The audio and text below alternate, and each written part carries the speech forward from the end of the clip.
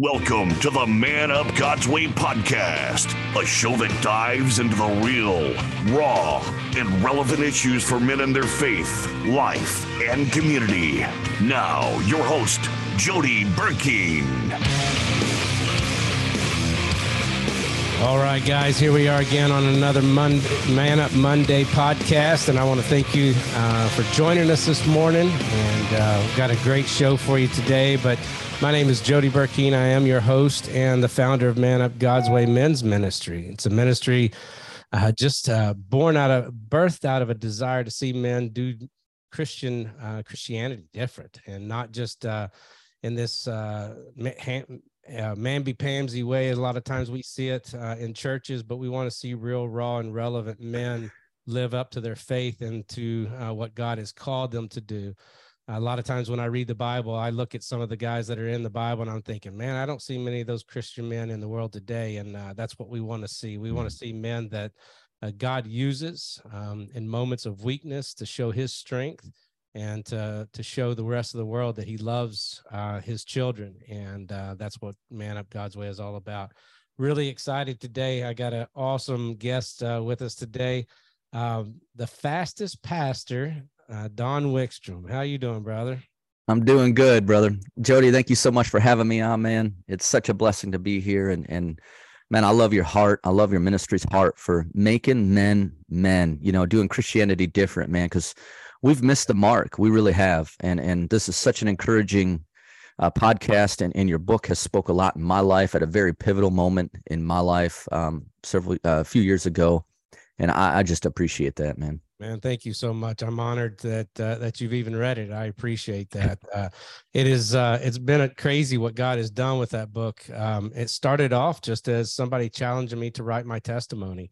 Mm-hmm. And I ended up just sitting down. Next thing I know, I had 150 pages of my testimony. I picked a point in life to start. And the next thing you know, I'm going all the way up to that point. And the cool thing about it is that it's not only been changed, but added to throughout the years, just in my walk with God. And it's amazing what God has done with that. It's still on the Amazon bestsellers list, and God in Christian men's issues. And so God keeps using it. So I'm honored that you've even read it. So, man, it's good. It's good. And I didn't mean to interrupt you, Jody, but one thing that I loved about it was, as a man should, I loved how you never blamed your family.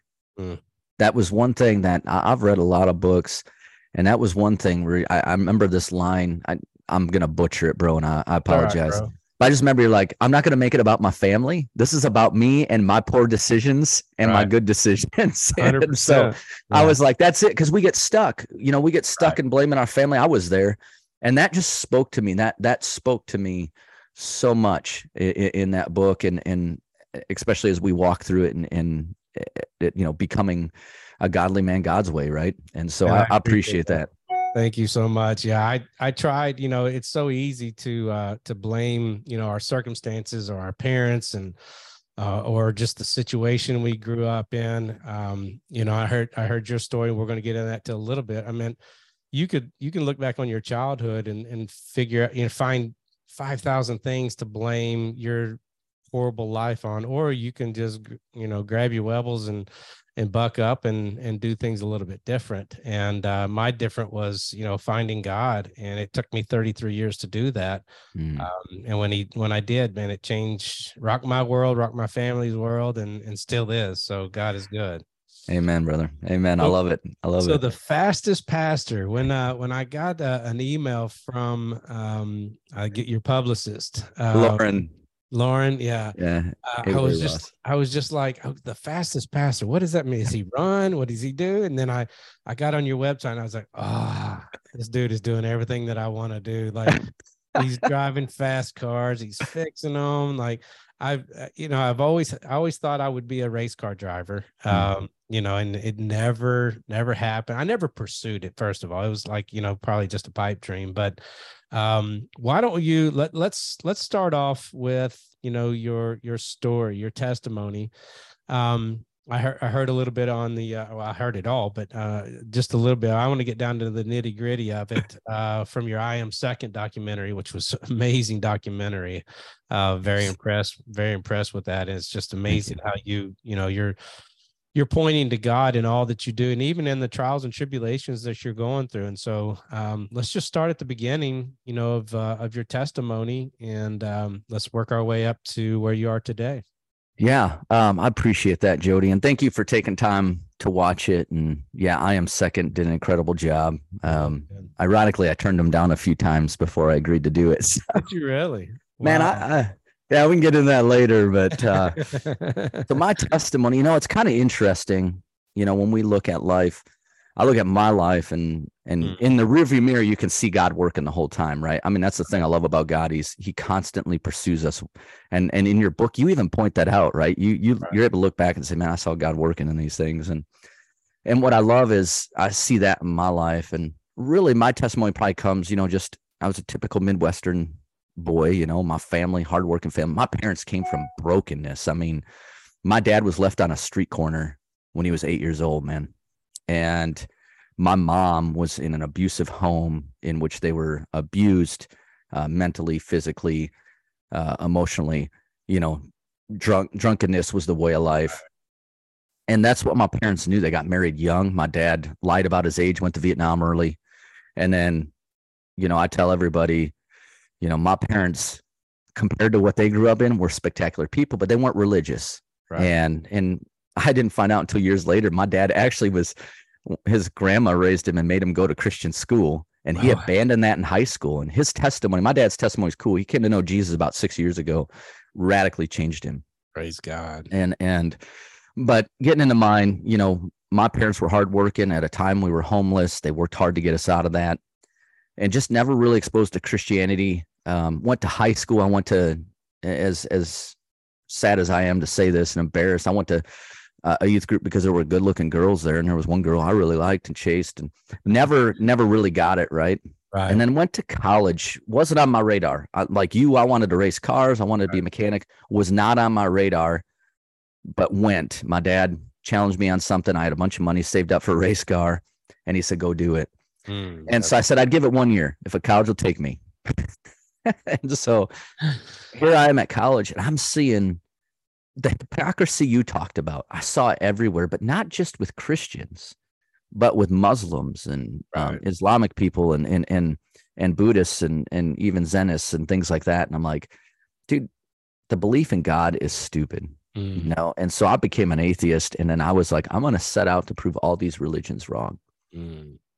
And what I did is I took approach, Jody, kind of an analytic historical perspective. To me, it was about all the literature, I called it literature then, that this stuff's based on.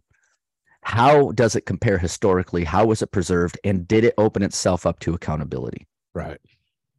Got through the major four really quick, got to Christianity, thought that was going to be a slam dunk. And a year and a half later, I'm literally left there like, crap. You know what I'm saying? Like this is legit. Like, how come I was never told this stuff? How come I was never told how many, that we can go from today's translation directly to the original transcripts and know how close we got it? How come we weren't told about how many original copies we have? How come we weren't told about the Dead Sea Scrolls? How come we weren't told about Josephus and these other secular accounts of Jesus and his death and resurrection and all these eyewitness accounts? How come we're never told about any of that? Because the atheists only have talking points. They don't want you to go into anything any deeper. They just want to throw out these talking points. And it's like that with any of those. And even combating other religions, they just go to those talking points. They don't want you to go any deeper, but this surface level looks good, sounds true, sounds, so that's as far as you should go. But the moment you do start digging deeper as an atheist, it's like, okay, you got one of two choices. You either follow what you just figured out, or you walk away and know that you're going to hell. Yeah. And honestly, that's where I was at. And I think that was the other thing, is we're sold this lie that we have to turn off our intellect to become a Christian. Right. Deep in my faith was turning on my intellect. And I seriously went into it with an objective heart. Like, I wanted the truth, but I really felt in my core of being the truth was none of this was real. Right. And so I came to a point after the year and a half mark, if you would have asked me, like, how do you get saved? I could have told you. I said, listen, it says in Matthew, Mark, Luke, John, Romans, that the only way to heaven is through Jesus Christ, that you believe that he was the Son of God, that he came on this earth, he suffered a sinner's death, he rose again 3 days later, defeating death and sin for our account. And that if you believe that and repent, that you shall be saved. But I wasn't about it, because all I saw was everything I have to give up, man. Right. And at that point in life, life was hopeless, you know? Yeah. And that's where most people are today, is unfortunately, you know, the things that we think we're going to give up. You know, I remember me, I was like, I didn't want to quit drinking. I didn't want to quit smoking. I didn't want to quit cussing. I didn't want to quit, you know, all these things. And all the while, every time that I quit something, it was always better, you know, whether it was physically, mentally, spiritually, every time that I quit doing something because he was calling me that in that direction, it was so much better. And that's where the world just thinks that these things are going to make them feel better or make them feel worse if they're not doing it. You know, they don't realize that it's really making them feel bad anyway. Well, and that's it. I mean, here's the thing. Everything I was fighting to keep cost me something. It was costing me my hope. It was costing me my peace. It was costing me joy. I was successful in the world's eyes. Listen, I was in college. I was just a few months away from becoming the youngest plant manager that company had ever had. I was going to plant manage 365 people. I wasn't even old enough to legally drink. Now I was drinking. I was living like, you know what? But in this point, I knew what the truth was, but I refused to have that. And so I had this moral dilemma. And I think, you know, Lee Strobel alludes to it in his book. I wish I would have found that book during this phase. I didn't. It would have been great. But yeah, because you sound like you went through the same walk that he did. Man, I'll tell you what, I did. And all of a sudden one night, God spoke to me very real. And I mean, he spoke to me. And I got some hate for this because I say it in the movie. I was opening up these preheaters, about 800 degrees. The molds were about 400. And I did it a million times. I had to fill in for the techs. I was an engineer.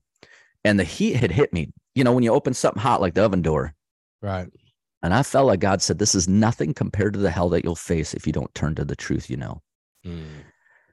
And I right there just had this sinking thing. And I got a lot of heat. Like one guy's like, God would never want you to go to hell. I said, you don't get it. He didn't want me to go to hell. That's the thing. Right. He loved me so much that he's like, listen, I'm going to speak to this guy real quick, you know, because he loved me. He wanted me. He wants your listeners. If you're listening to this, he wants you in a relationship with him, not because he needs it. It's because he desires it for your benefit, And I hit the floor that night, and man, I'd never heard the sinner's prayer, but I knew. I said, God, I know I've not lived life the way you want me to. I've not lived according to your word. And Lord, I know that you sent Jesus on this earth because you love me and you made a way out for me, that I'm separated from you because of the sin, and that you sent Jesus Christ, fully man, fully God, to roam this earth, to live a sinless life, but yet suffer that sinless death. God, I cannot comprehend that.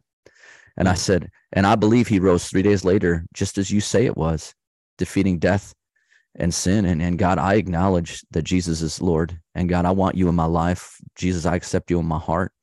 And I think I just started repenting of every sin. I must have been down there for probably 3 days, and, you know, gave up my life, Lord. And I tell everybody, like, I get a little jealous when everybody like, oh, like even in your book, the way you felt when you accepted Jesus Christ, like that.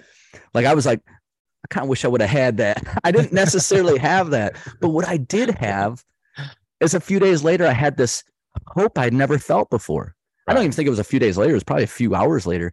I had this hope. Right. And all of a sudden, the standard of living that I was fighting for, and I was successful. But I had to fight for every minute of it. I had to fight to keep the alcohol flowing. I had to fight to keep the job. I had to fight to keep the career moving. All of a sudden, it didn't matter. Right. Yeah. I had this eternal hope that Jesus said, listen, you can be broke. You can be rich. You can be sober. You can be drunk. I'm loving you. But my desire for you is to forget all that and abandon it for me. Right. And all of a sudden I had this hope, like, man, it really doesn't matter how hard I fight. I need to fight for Jesus. Yeah. Isn't it crazy how it changes your mindset the moment that the Holy Spirit's indwelled in you, the comforter that Jesus said, you guys want me sending this guy, you know, you want me to leave and you want me to send him. And there was a reason, is because that hopelessness that we had prior to our salvation is gone. Like, I was just telling you before we started the podcast that I had ended up, we had to cancel our original podcast because I had to go to the doctor. And I actually had to go to the emergency room because I had my heart rate just shot off the charts. And so I remember driving or riding in the ambulance. This was Sunday. And it was just, it was like a peace that I had. Thinking, okay, well, if this is it, I'm gonna meet Jesus today. What I was really sad about was that I'm gonna leave my family. You know, like I wasn't sad that I wasn't scared, I was just like, okay, I need to make sure that I have everything in place, in check, if I make it out of this. And that's one of my goals, is just to make sure my family knows that I love them, and that if anything ever does happen, we don't have anything to hold us back. But that hope that the Holy Spirit gives us is just the power that gives you the ability to not drink again, to not want to sin again, to not, be a lover of money and all of those things. And where you're going when you leave this earth. And that's an amazing hope to have. Amen. Man, that's. And how old were you at this point? Man, I was 20. Okay. Actually, I was 20, just turned 20, man. It was in between my sophomore and junior year in college. And it rocked my world, because I get up from that and things for me, there was a lot of change. I think it helped to have all this knowledge of the Bible. It was head knowledge, it hadn't become heart yet, but it was starting to reveal itself. And what was ironic is before I left for the summer from college, I had signed a lease with 7 other guys in a 9-bedroom house. We were going to be the party house. And man, I'll tell you what, talk about temptation. Oh my gosh. Oh man. I'll tell you what, that junior year was so rough, Jody. It was so rough. I would come home and some of the guys hated me because I'd changed. I was going to be this party guy. We're going to party up together. And I gave that up, man. I didn't see how that aligned with the purpose God had for me. And so I just, we gave that up, and it was a fight. I mean, there were times where I was tempted and didn't do as good as I could, but I also was trying to work out this faith I had, like, where does it go? And I mean, there was a time where I came home from work. I worked a lot, so I only slept 2 hours a night. I only did that until probably about 6 years ago, and we can get in that later. But so I drove 60 miles each way to work. I worked minimally 80 hours a week, and then I did school full time on top of that. And so a lot of times I was coming home at odd hours and things like that. I remember one night I came home and one of my roommates was peeing on my door. I don't know if I should tell this story. Heck no, tell it, dude. So he's peeing on my door, and I'm just like, what is going on here? And obviously I was really hurt. And I remember, and the reason why I bring this up is I want to get to a point here. And I remember I'd said, what are you doing? And I remember shoving him. And before all this, I used to love to fight. I arm wrestled a lot. I was really good at it. A little bit bigger than I am now, but, and I remember just shoving him, and we kind of got in a little bit of an altercation, and he was a lot smaller than me. So I just kind of put his arms behind his back and put his head in between my legs. And he kind of got me. I thought the word was weebles, but you called it something else. Webbles. Webbles. Yeah. That's what my drill sergeant used to call them. Grab your webbles and speak up. Yeah. So he got my webbles. And so then I finally shoved him off. And this is, for me, this really was a hard time for me because he walked up the stairs and he was going up I had a crescent wrench upstairs that was probably about as tall as me, and he could barely lift it. He came downstairs and he went to swinging at me, and it was just too big. And I caught it and I threw it and I shoved him down the stairs, and I was going to beat him up. And I knew as a Christian, I shouldn't do that. So what did I do? I emotionally beat him up. And I won't ever forget this because I felt super bad about it. But I said, no one likes you. You're pursuing nothingness of this world. Your parents don't even like you, and your girlfriend hates you, which was all true. Right. But it was a horrible thing to say. And I remember he went up and he just started bawling, and he ran upstairs, and I broke that man. Dang. Wow. I broke him, and I lost all grounds for testimony with him and everything. Mm-hmm. And it broke my heart. And, as much as I could apologize later, it didn't make any good. Right. And I recognize we all have hurts like that, right? Mm-hmm. And he chose to stay in those hurts, and his life never got better. I mean, unfortunately, I don't know where he's at now, but at least when we lived together. But yeah, I had all this turmoil. I mean, the one thing I will say is the group Third Day. Right. There was a song, Don't You Know I've Always Loved You? Don't you know I've always loved you? Yeah. Anyways. Yeah. I listen to that every morning because awesome. I was so broken. I was like, no one likes me. No one cares for me. Yeah, you lose. It's amazing. David Platt did a sermon years ago, talked about he got to go to his first revival, and he was hoping he was getting ready to preach at that revival. And his mentor got up to preach, and there's hundreds of people at this place, and man, they're getting ready to watch, people get saved and all this. And his mentor gets up there and says, I just want you to know that following Jesus, you have to drink his blood. You have to eat his flesh. You have to pick up his cross. Your friends are going to hate you. You're going to quit drinking. You're going to quit doing it. And he just went down all this litany of things that really happen when you give your life to the Lord. And he said, now who wants to give their life to the Lord? Like just basically that way. And like only 2 people came forward and, gave their life to the Lord. And Platt was expecting, hundreds, if not thousands of people coming forward to give their life to the Lord. And afterwards he was like, well, why did you do that? And he said, I don't know how many people give their life to the Lord when I say, hey, come up and say a prayer and, repent of your sins and, by faith, blah, blah, blah. I don't know how many people give there, but I can tell you that it doesn't look like that many people because the church would be different. He said, when I do this and I know the 2 or 3 people that come up to give their life to the Lord, they're serious and they're going to change their lives. Amen. I think a lot of times when we get into Christianity, we don't understand, or when we bring people into Christianity, it's not that we want to scare them, but man, we right. want to let them know that you're going to lose friends. You're going to lose desires. You're going to lose things that you thought were part of your character that are no longer a part of your character. And thanks to the Holy Spirit, you got the power to walk away from those things. And amen. We beat ourselves up a lot of times, and we lost friends. My wife and I lost friends the moment we gave our life to the Lord, and it happens like that. And you sometimes feel lonely until you get connected with the church, until you get connected with a small group. Like that's the importance of those things. So I get what you're saying. So you felt just, all of a sudden you're in a guy, 6, 7, 8 guys, and you're the only Christian or the only one trying to live like one. And it's hard. It's daunting. Yeah, it was super tough. And what made it better was I got back to school because obviously we were living together before school started, and then school started my very first day. And I didn't know the voice of God real well, but I really had this heart. I'd never played the drums, but I had this drum set, and I felt like God was really pressing upon my heart to buy these cymbals. I'd spent what little money I had left on these cymbals. And I don't know why. Well, my first day of school, I'm realizing I'm broke. I got no friends, and I have no idea where I'm going in life. You got a drum set though. Oh man, I'll tell you what. And I literally bumped into this guy named Bryce Reamer, and I won't forget it. And I just saw Bryce the other day. We went to high school together. He met the Lord. Oh, wow. And I think either at the end of high school or beginning of college. And he was a year older than me, I believe it was. And I bumped into him.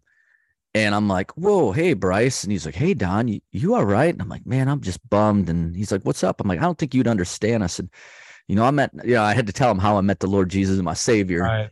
And I felt like he was telling me about this drum set, and I had to put cymbals to it. And I spent all my money. And he says, my roommates hate me. And he's like, Don, he's like, I love Jesus too. He says, I just got out of a meeting with a campus ministry called InterVarsity. I'm leading it up. And he says, and someone just spoke and said I would run into my drummer. And I'm like, what? And he's like, yeah. And I said, well, I'm not your drummer. I don't play drums, but I got a drum set. And he's like, no. I'll introduce you to Steve and Glenda and DJ. And Steve Holden is his name, man. He was such a blessing to me. He hooked me up with my first pastor. He hooked him up with my first church. And I went to this practice, never playing a drum in my life. And they were so awesome. They were so loving. And I'm trying. And finally they're like, have you ever heard worship songs? I'm like, I know Third Day, And so they're like, just sit and listen. But they poured so much into my life. Great, man. And my first pastor, Mike, is who he introduced me to. And Steve and Pastor Mike, man, they hold a road of loving me with no excuses. Like they didn't let me get away with anything, man. I mean, nothing. That is great. Well, that's good. You need men in your life like that to hold you accountable. The men that hold you accountable and show you grace and mercy are the men that you need in your life, because you're going to screw up, especially newly on. I think that's the biggest problem with the church, is that we don't show a lot of grace and mercy for people who do screw up. We want to throw them under the bus, and we want to, back it over them a couple of times, and then, make sure that they're repentant and truly repentant. And then we still hold a grudge over them half the time, when that's, man, good godly guys in your life will change your life, like they did yours. And Jody, I can look back on my life, and I always think of that proverb where it says, better strikes from a friend than kisses from an enemy, right? And they were friends. I think of, when I look over the course of my life, where I haven't done well, where I screwed up, is where I lacked accountability, right? Where I didn't open my heart and my mind to fellow Christian men and be transparent with them and honest. Because what happens when we do that, when we don't do that, when we admit that from our life, deception comes in. Right. And there was a point in my life, in my married life, where there was a huge cloud of deception in me.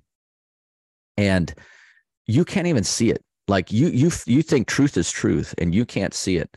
And I think when a man gets to that point, it's because we stopped allowing truth to reside in us. I had a quiet time. I was praying to God, but there wasn't a depth of relationship where I was exposing myself and keeping accountable to the sins in my thought life and where I was at. And in this deception, it wasn't on the outside. It probably wouldn't look big to anybody, right? I had a woman I was working with, great lady, and her and I became best friends. And then what happened is I replaced my wife as my best friend with her. Mm. And that was super tough. And there was just damage all the way around because of that. Right. Right. But I didn't see it. I didn't see what the big deal was. And it was super hard for me to let go of that relationship. And thank God she was a godly woman. She kind of got it. But it took a while. And I think it was because my wife was praying. But what I looked at is if I would have had a man speak in my life, it'd be like, Don, why are you calling that lady first when you get a PO for your business? Why aren't you calling your wife? Right. You know what I'm saying? If a man would have just said that to me a year earlier, I've been like, well, what's the big deal? Well, how come you're not talking to your wife? And I'm like, well, I'm not talking to my wife because I'm building a business. I'm general contracting our new facilities. I'm writing contracts. I'm hiring more people than I've ever hired. I'm doing ministry full time. All these things. I could have had all these excuses, and a man would have been like, and priorities, right? Right. Isn't it crazy how success takes us to a place in our mind that we think we're above accountability? Yeah. I mean, you spoke about it in the book, right? Like that became, I think you called it your God, right? God, yeah, it is. For me, it was, I ran my business. I knew God called me to do it, and I think, but what happened is I wasn't chasing money. What I was chasing was not letting anybody down. Right. Mm. That's pride, man. That is pride. And something about that business, when we're in the enterprise world, mm-hmm. It's funny how many of us business owners or our businessmen, we leave accountability to the side, mm-hmm. and we're like, we're going to run it whatever way we need to get it done. And I mean, we did a lot of good things, but I hate to say it, I owned that company for 18 years, and I don't think I got it right until the last 4 or 5 years. Yeah, I know. It's funny you say that. I'm in seminary right now, and I'm writing a class for a management class that I'm in. For some reason, they threw this management class in, and it's a business management / pastoral management kind of deal. Wow.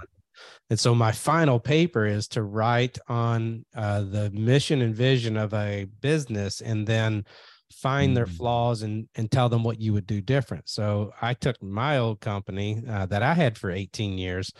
And I did the exact same thing. Like, it started off gangbusters. And the next thing I'm thinking about buying a jet. And I'm planning all these big plans. And then the crash of 2009 happens. And then all this other crap happens. And I look back on it. And as I finished in the paper up, the biggest problem was me. Like I didn't have great management structure. I had no accountability. I didn't have my wife involved in the business. I didn't have like all of this stuff. And man, and when you have cash flow coming in a business, you have a lot of money to spend. It's the moment that cash flow stops that you realize how many holes you had in your business. Mm-hmm. And mm-hmm. Cash flow stopped quite a few times in my business, just thanks to the economy and, all kinds of crap. So I think if businessmen started off on the right foot, understanding that there is accountability, that they need other mentors, that they need, guidance and direction, man, it would change their lives and probably make a lot more successful businesses for sure. Man, I'll tell you what, do you mind if I speak on that for a moment? Heck no, dude. So, here's the thing is I did business wrong because I didn't trust Jesus enough to take over when I didn't have the answers. And I had a huge hurt in my business. There was a time where there were two men I considered really good friends. They literally downloaded my server, my trade secrets, and gave them to a competitor and went work for them. That destroyed me. And then all of a sudden I had actually had an health issue before the cancer. I had a health issue where I was in a wheelchair 60 to 80% of the day. Wow.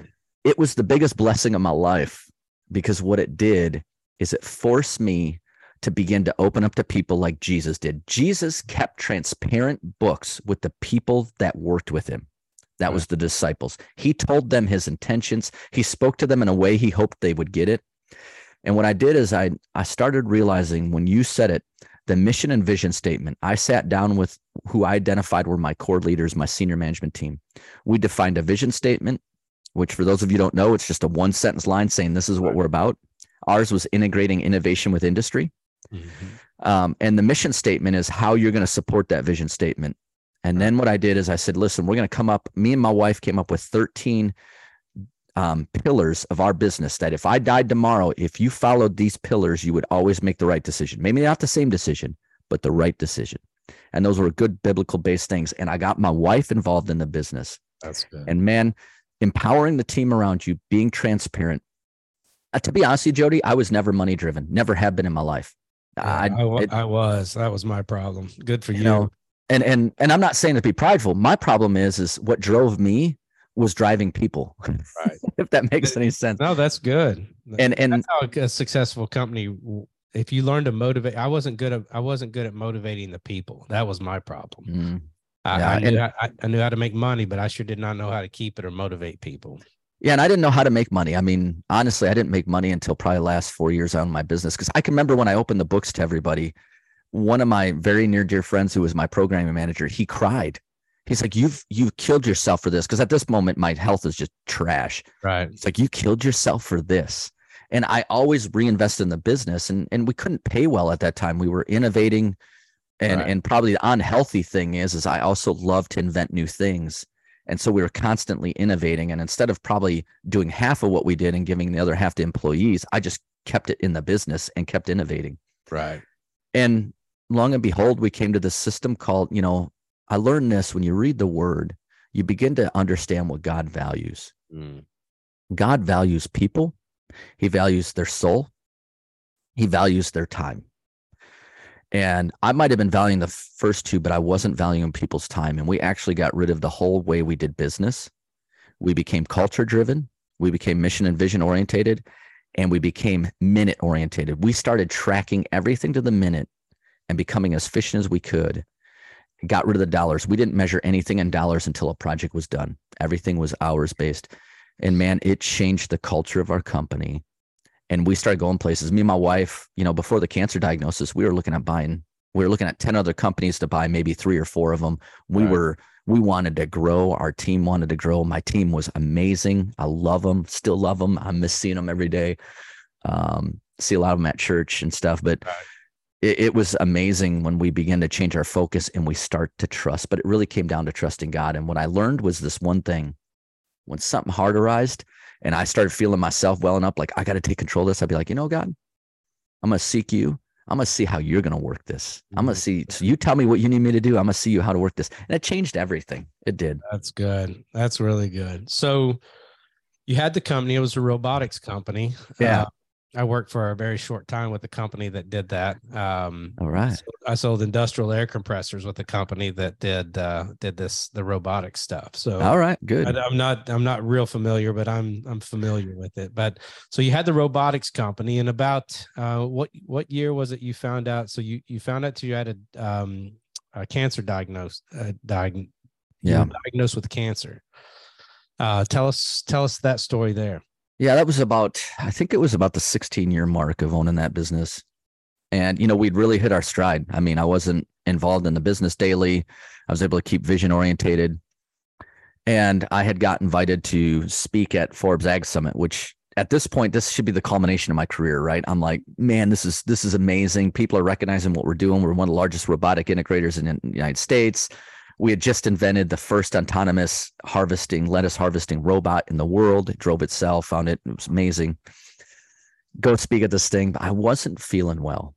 And it wasn't the same not feeling well that put me in the wheelchair. It was different. I'd gotten out of the wheelchair. I was feeling good. And all of a sudden it started backsliding. And I just noticed some things. And so I went to go see my doctor down south. He's an Amish doctor, on my way to go to the Forbes Ag Summit. And on the plane, I was praying, and I felt like God spoke to me, like, you're going to need to get rid of that business. Mm. And it literally was like 6 hours later, I'm sitting across from my doctor, and he's like, hey, Don, he's like, listen, you've got some major issues here in your colon. Mm. And he says, and it's cancer, and you're not going to have a chance of making any of this right if you continue to own that business. You're going to have to let go of that business. And he had been warning me. I don't know if he kind of knew something in his heart or what, because he's a good Christian man. But, here it was now all of a sudden. And, my first thought was like, oh man, I don't know that it was the health at first, Jody. I hate to say it was like all these people at Quest, my family. Right. What about, all these things? I don't think it truly sunk in, because I still had the mission of the trip was to go to Forbes Ag Summit and speak, but I was depressed, man. I was trying to work it out. And the worst thing is I was by myself flying to California. Normally I have some people with me, because we're doing other stuff, but it was just me. And I was left to my own devices. And there were some real talks that I had to have with Jesus and with God. And the Holy Spirit just really, during that time, helped me manage some stuff. Still was fighting being sad, and got done with that. And I flew home. And the first thing I did was told my senior management team and said, hey, do you guys want to buy this? Do we want to sell? What do you guys want to do? And they're like, you need to sell, man. It'll stress you out if we buy it. We don't want to buy it. We saw what it did to you.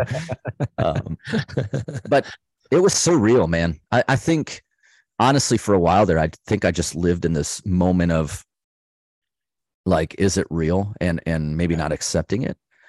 But then, I was reminded of a conversation with God one time, and it was this, I was praying about it. I felt like God spoke in my heart. Yeah. What if you do die? Is the sun not going to rise tomorrow? Is it not going to set? Is Jesus going to get off from the cross? Is the tomb not going to be unveiled? Amen. And I was like, that was some hard love, I think. And I think a lot of times as guys, we think, well, who's going to take care of my family? Well, God can do that. Like, you don't have to worry about that. God's going to take care of them. He's going to get them through it, just like he did you. We get really prideful thinking, God, you can't do it without me. You need me back here on this earth. He's like, no, I'll take care of this. So true. So true. And my wife was such an awesome reminder of that. She'd tell me all the time, like, you got to trust God. If you were to pass, he'd take care of us. So you need to be seeking him for that. That's good. That's really good advice. So you were given a diagnosis, and kind of rocked your world. You ended up selling the company, correct? We did. Yeah, we ended up selling the company. It would have been April of 2019, right before the first Pikes Peak appearance. Okay. Yeah, we're going to get into that here in just a second. So you sold the company, and at that time, were you going through chemo? What were you doing as far as the cancer diagnosis? So because of my immune system, some years before this, about 4 years before this, I had some unknown health issue. I still have it, I think. Well, I'll get into that in a minute. But what it was is my body was attacking itself. It wasn't an autoimmune disease. It was something else. And my doctor now feels like he's got a handle on what was causing it. But up to that point, I was sleeping 2 hours a night. I loved working. I love working as a dad. I love working.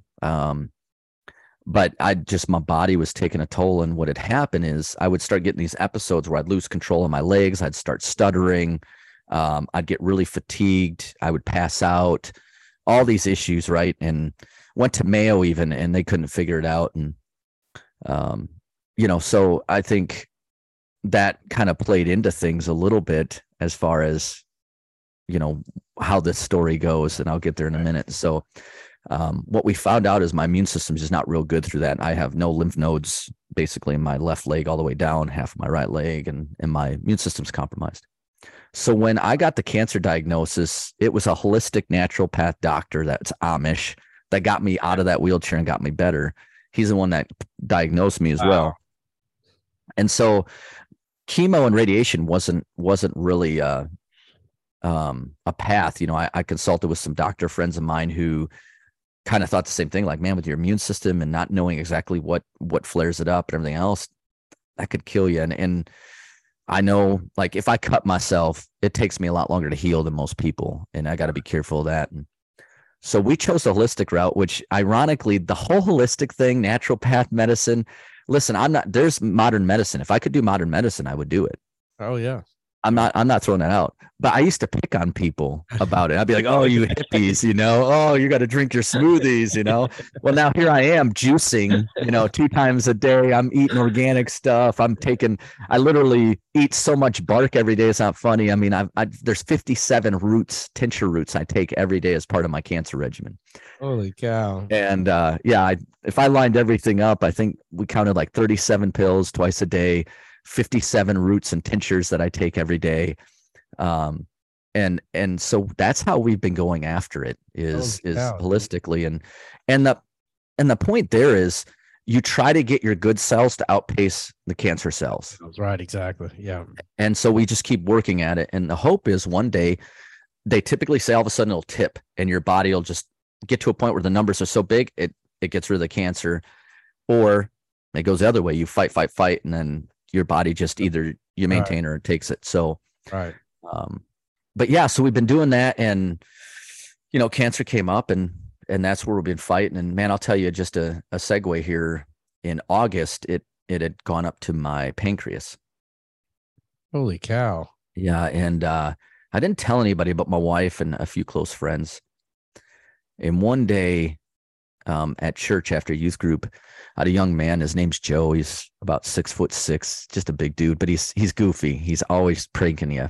Right. And he came up to me after I got done, with the message in youth group. And he said, Pastor Don, I feel like the Holy Spirit told me to come pray for you for a new health issue you have. And I'm like, okay, Joe. And he's like, do you mind if I pray with you? I'm like, no, I'm never going to turn down prayer. And he put his hand right here and he started praying for me. And it got real warm. And I've felt that before, but now all of a sudden it got hot, and I thought, okay, he's pranking me. That's what he's doing. Something's up. He's had his hands stuck in a warmer or something. It was hot, Jody. I thought he was going to burn me soon. I mean, that's how hot it got. Oh, wow. And I went to pull his hand away, and I felt like in the quiet, God's just like, this is significant. Just hold on. Mm-hmm. And so I waited. He prayed. I hugged him and thanked him, and it touched me. It touched me emotionally, is what it did. Right. And all of a sudden, like 2 days later, all the symptoms I had that made me wonder what had changed, that forced me to get the test on the pancreatic cancer, were gone. We're gone. Good. And so my holistic doctor up here in Wisconsin called me, wandered around the labs. I said, hey, can you do me a favor? I'd like another pancreatic cancer test. I said, and she's like, why? And I told her a story. She's like, I believe in miracles. Let's do it. Oh. So she ran that test and comes back. It's negative. Pancreatic cancer is gone. And man, I'm like, let's do one more test just to make sure, and it came back negative, still fighting the colon cancer, man, but we're doing it holistically. But man, I'll tell you what, that was a miracle. And I've got tests on both sides to prove it. Praise God. So is the colon cancer, you're still fighting that, correct? Okay. Yeah. So there's no surgery that can be done, or? There is. I mean, there probably could be, to be honest with you. I was going to say, do you have too much of it in cancer? Yeah. So here's where we're at now. So basically it was affecting most of my colon. We've got it reduced down to basically the transcending and a little bit of descending. And I have not gone back to a regular doctor except for physicals, mainly because, the problem with surgery is if I caught an infection, my body probably couldn't fight it. Right. Because those, and that's pretty common. I think it's like 1 in 10 when you have that surgery done. Wow. And, if it was a last ditch resort, I would definitely do it. What do you got to lose? But I just haven't had peace about that. So we've just been staying this course, and I'm actually really excited. Next week, there's a drug out there. It's a natural occurring homeopathic drug. It has a patent. It's the first one to have a patent for treating cancer. And there's been a lot of success with colon cancer with it. And I was able to talk with the makers of it and get it coming. And so I put my order in. I'm super excited about that because my doctor is optimistic about that treatment as well. And so I'm praying, Jody. There you go. I'm trying not to get my hopes up too much, but I'm like, man, everything I've heard and I've done a lot of research on it. You were on my list. I couldn't tell, from the, just from the documentaries and all the stuff that I read on you, if it had been in remission or if it's gone or whatever. And it's good to know you're now on my prayer list I appreciate that, man. So I'll be definitely praying for you. Thank you. So you find out you got cancer, you sell your business. Based on what I read, you thought you maybe only had a year or so left. Yeah. So the day I sold my business, the next day or that night, I can't remember exactly, because I was having one of what I call my episodes where my health declines. And so I got on a plane and went and saw my doctor. And that's where he told me, if something doesn't significantly change, you won't be here in a year. Wow. And at this point, we were getting ready for Pikes Peak. My friend had challenged me to do something off my bucket list. Me and my wife prayed about it. And my wife wasn't going to let me do it. I mean, I think in her flesh, but she's a praying woman. Right. And I really felt like I blurted it out to my buddy Pikes Peak, but then I prayed about it. And I felt like God was calling us there, but I couldn't figure out why. Right. Like, why Pikes Peak? Why a childhood dream? Something I've wanted to do since I was 8, and then I abandoned. I seriously suppressed that dream because I'm like, it's never going to happen. And now at the worst point in my life, you want to resurrect this? Right, exactly. And I couldn't put it together, man. So our audience, just so you know, the fastest pastor, Don, is not riding a bicycle up this hill. He's not running up this hill. He's not fast walking up this hill. He's racing a car up this hill in Pikes Peak. And that just blows me away, dude, watching you do that. And what amazing. So you had this idea, you thought, man, God's calling you to do it for the first time. Yeah. Tell us what you did to prepare. Kind of the steps after you told your buddy Pikes Peak and your wife prayed about it. So take us from there. Yeah. So my wife, she'd been praying about it for about a month, and finally we're laying in bed one night and I'm like, it's our time where we talk and we pray. And I said, where are you at with this Pikes Peak thing? I've been praying and because I really felt like I didn't know why. I was still trying to figure it out. Like, I didn't understand why he would call me there, but I knew he wanted me there. And she had said, okay, are you going to hate me and be mad at me when I tell you no? And I'm like, oh man, I said, honestly, I won't hate you or be mad. I said, I'll have a lot of resentment. And I said, some of it will come because I feel like I really heard from God, but I don't understand why he's calling me there. And I said, and I don't remember exactly how she worded it, but she's like, okay, well, that's what I needed to know. And she just rolled over and went to sleep, I thought. And about 3 minutes later, she's like, can I ask you a question? And I said, sure. I'm going to try not to get emotional in this part. That's all right, brother. And she said, can I ask you a question? I said, sure. And she said, if little 8-year-old Don would have seen your story, and he would have heard how you came to Christ and that you got to finally live your dream, would that have brought you hope a lot earlier in life? Do you think it would have brought you to Christ a lot earlier? And I said, man, for sure it would have brought me hope. And that probably would have brought me to Christ a lot earlier. And she says, then you need to go and tell your story. You need to talk to an 8-year-old Don. And all of a sudden at that moment, I was like, holy biscuits, that's it. And I'm like, God, like, and at that point, I resolute my heart, just one kid. I want to know who that one kid is. I want to know who that one kid is. And that began the journey for Pikes Peak, which I haven't really talked about this part, Jody, much. Going to Pikes Peak, the first 2 years, especially the first year, because I didn't think I'd be around after that, was a fight. And everybody talks about, you've got training, you got to train physically for this. They're building the car. I literally had never driven a Porsche race car until like 2 months before Pikes Peak. I didn't get in my car until like 2 weeks before Pikes Peak. Wow. All these things and I hadn't been in a race car in, I think like 4 years or something, but all these things going on, but I'm fighting for my life, and I'm having days where I feel normal, and I'm having days where it takes everything for me to get out of bed and not think about the pain. And so you're going to treatments, you're trying all these holistic things, you're getting your, for me, it's lymphatic massages and all these other treatments and laser and everything else. And you're fighting for it. And yet I can't even explain it, but there's this purpose. I don't know that I felt like overwhelming, giddy, like, oh, I get to accomplish my dream. Right. It was like, I get to go do a purpose. But it was a fight. It was a fight. And the fight got worse after the first year.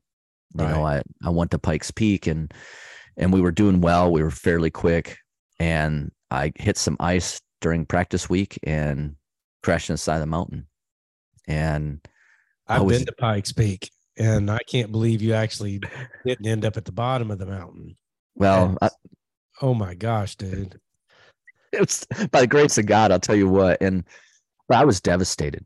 Oh. And I was heartbroken because I'm like, I'm going to die not accomplishing my dream. Wow. And how does God, you told me I had to go tell my story. Who's going to be hopeful about a story about a guy that crashes in the side of the mountain? And, I was feeling sorry for myself. And Mary, I think it was Mary, had said to me like, well, you're not done. And I'm like, what do you mean? She's like, well, you still got FanFest. You still got the Porsche meeting. You're not done. And I'm like, you're right. I'm not. And man, I'm not going to lie to you. Like, I think crashing spoke to people more. And, we went to FanFest. I prayed for, I think it was close to like 400 people myself. Wow. Prayed for 100. There's 35,000 people. It is not a church. Right. It's in the middle of downtown Colorado where, every kind of debauchery is going on. But I still went. And I remember Pikes Peak, they were surprised. I'm like, can I still have my booth at FanFest? They're like, oh, you're going to stay and do that? We'd love that, And I'm like, great. And man, we saw 75 people convert, who truly, we present the gospel very real as well. And that came to know that. And man, we saw God move. Like, he did some miraculous things. Wow. I mean, we had a guy I talked to who he brought his kids and he was talking to me and he really loved Pikes Peak.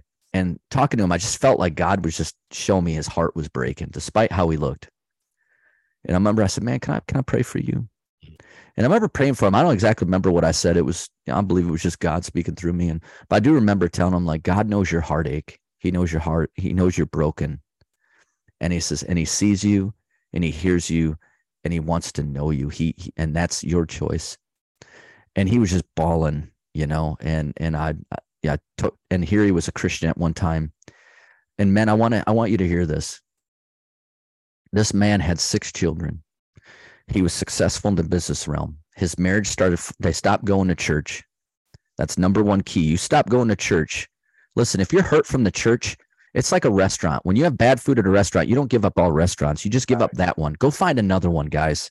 Stop using it as an excuse. You stop going to church, I can promise you, in a year, your marriage is going to be in trouble. Amen. It's statistically proven. But here's this man, stop going to church. His marriage ends up in trouble. So what does he do? He starts trying to fill the world with the marriage. So him and his wife start experimenting with pot. It's legal out there. Then they start getting the harder drugs. Then they start getting into having more than one partner, if you get what I'm saying. Right. All this stuff, not filling him up. He starts buying motorcycles, race cars. None of it's filling up. He's totally broken. Ugh. Comes to this event. I meet with him. I give him I Am Second video, and Band Reeves, my buddy Jeremy Reeves, has a band in a song. He went and listened to that song. He took his whole family. His wife wasn't with him. Took his kids, went to the car, listened to the song, watched the I Am Second video I gave him, and he's bawling. I don't know any of this. How I find out is his kid comes back an hour later, and this is what his kid tells me. He was waiting, and my guys were like, you really need to talk to this kid. He really wants to see you. I said, what's up, brother? And he's like, listen, my dad was here earlier. I'm like, oh, that's why you look familiar. I remember you. And this is your dad. And he's like, yeah. He's like, my dad did what you told him to. You know, he went back to the car and he made us all come with him. He listened to that song and he watched that I Am Second video and he just bawled the whole time. Ugh. And he turned to us. He turned to us kids. And he said, you guys, I need you to forgive me. He says, I have hope and I'm sorry. I haven't been a good dad and a good husband. And he says, but I brought you guys here because this was going to be the last event we did. I was going to commit suicide tomorrow. Oh, praise God. And man, there's so many men who will suffer in silence and be okay with it. And that, listen, it's not taboo to say I'm struggling. It's not taboo to say I have anxiety or depression or PTSD. That's a lie from the devil. And I've struggled with that stuff, man. And I'll tell you what, God is so good, but you will never experience. And I heard Dr. Jeremiah Johnston say this, and I love it. You will never experience the peace of God until you have peace with God.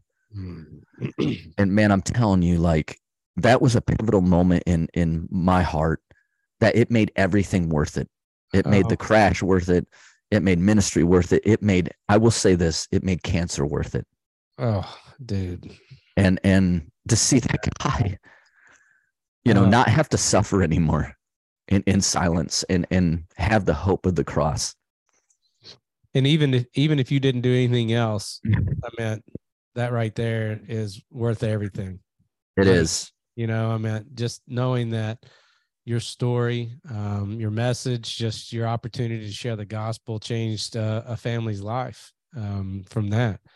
But God isn't done with you yet. And so you finished the first Pikes Peak and you do a second Pikes Peak. Yeah. So the first year we crashed, weren't able to go race day. Second year we go back, didn't think I was going to be alive. So we didn't even work on the car right away.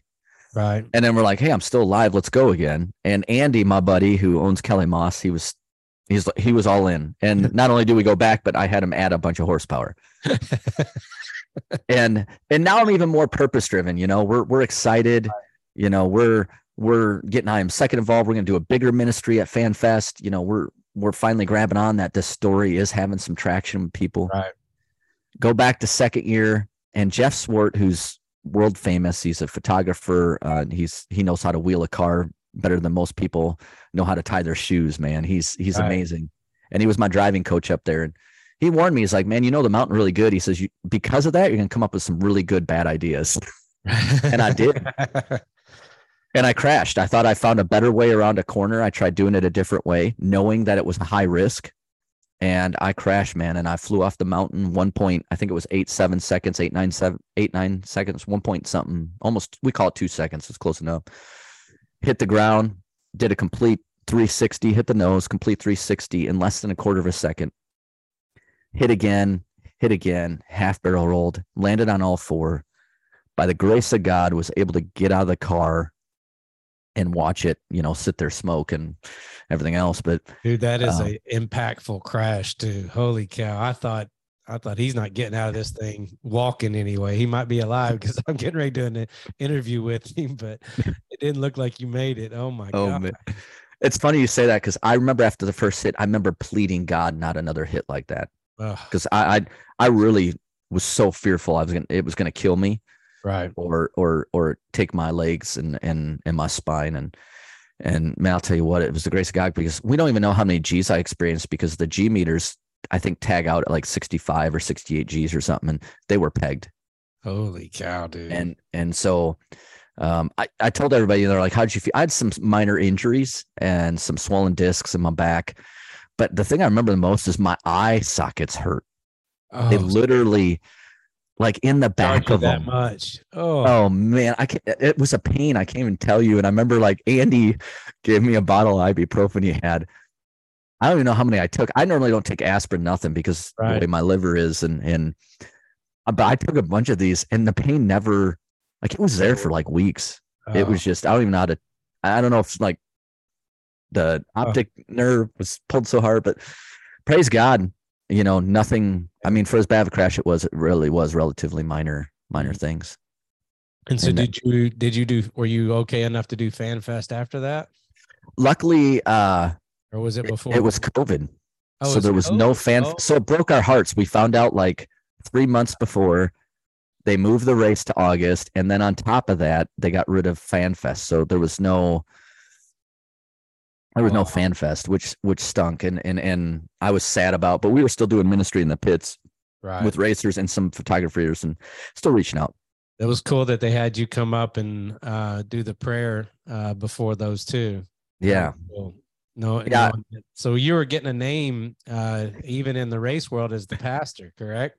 Yeah. I mean, I don't hide that I'm a Christian, and a lot of people I think are surprised, like, you're a pastor, and then you get hate. Like my first 2 years, the hate mail. I mean, I had people mad at me, like, oh, how can you let kids starve, and you're spending, they think it's millions of dollars going up a mountain, and here's the thing: is God doesn't value someone's soul in Africa or in Wisconsin less or more than someone's soul in Brazil or Europe.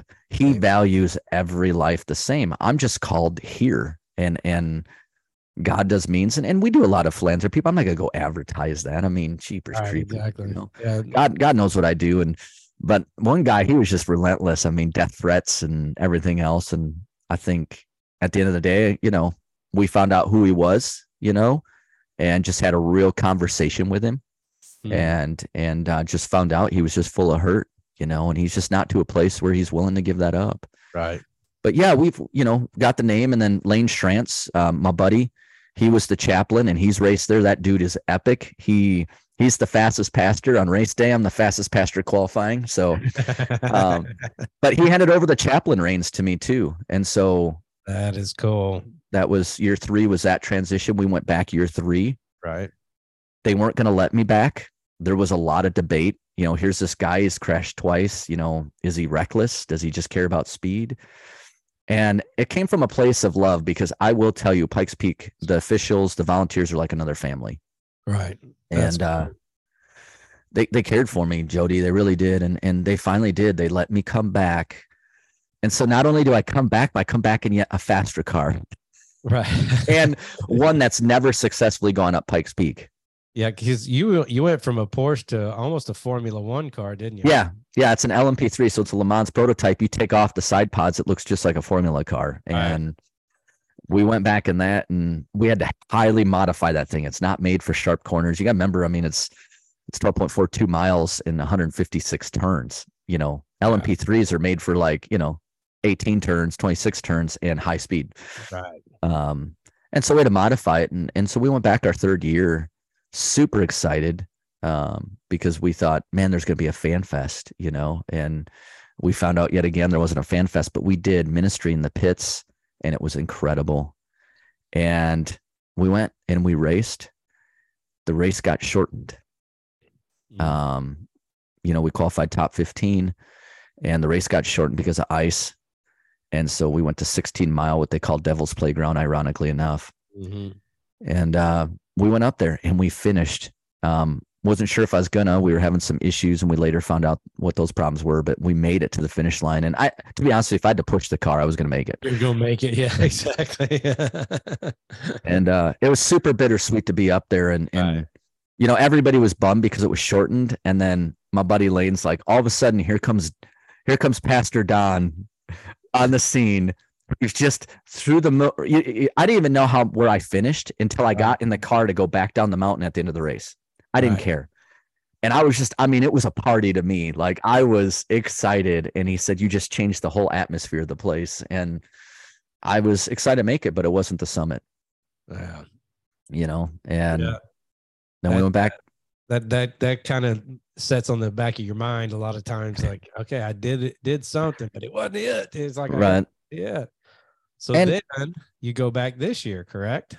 Yeah, we weren't sure we were gonna. And this year was, I think, the toughest to get there than any of them.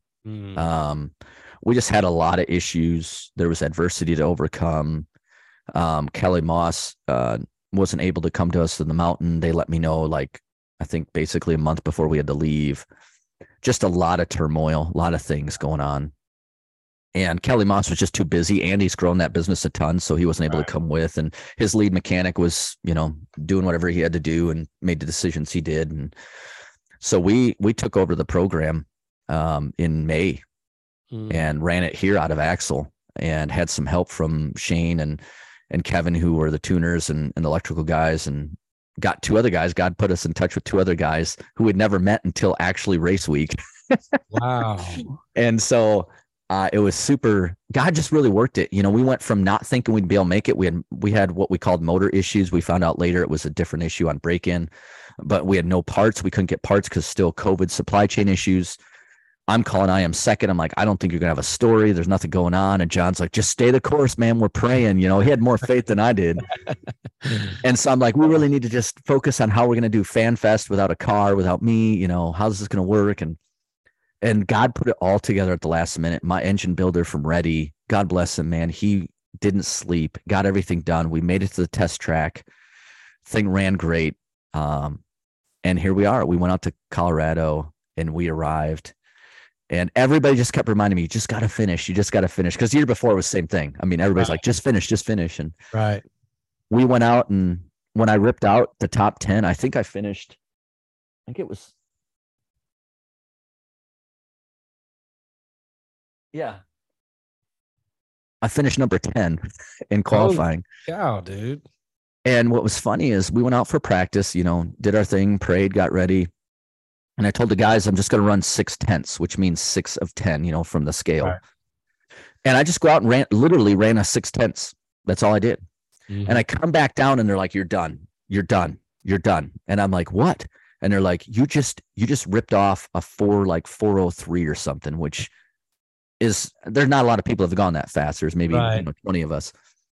And I'm like, what? And I'm like, let me go back out, man. I wasn't even pushing. They're like, no, that's the problem where you crashed 2 years ago. So we literally, I begged them.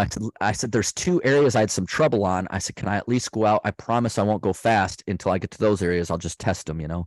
And they let me go back up. But like, I wanted so bad, but I couldn't break my promise to them because those guys have been through everything with me. Right. And Kevin's just like, no. And it was incredible. It was an incredible week, Jody. We did the ministry at Fan Fest, the amount of fans that now they know you and they're talking to you. And we spoke, Joe Brenner, who owns Porsche Colorado Springs, has been a huge fan of mine. I don't know why. I love the guy. He has done so much for me, encouraging me, helping me, gave us garages to work out of. He's just an amazing man. And he has me at the Porsche event, even though I don't have a Porsche. And he's like, we're invested at this point. You know, guys from Porsche, you know, we get along with them and Yokohama and Michelin, everybody's been great. And we just had great ministry, but the people, the bad news about this type of ministry is you work in heartache. You do. Yeah. And it's tough. You know how it is, Jody. I mean, look at your ministry, right?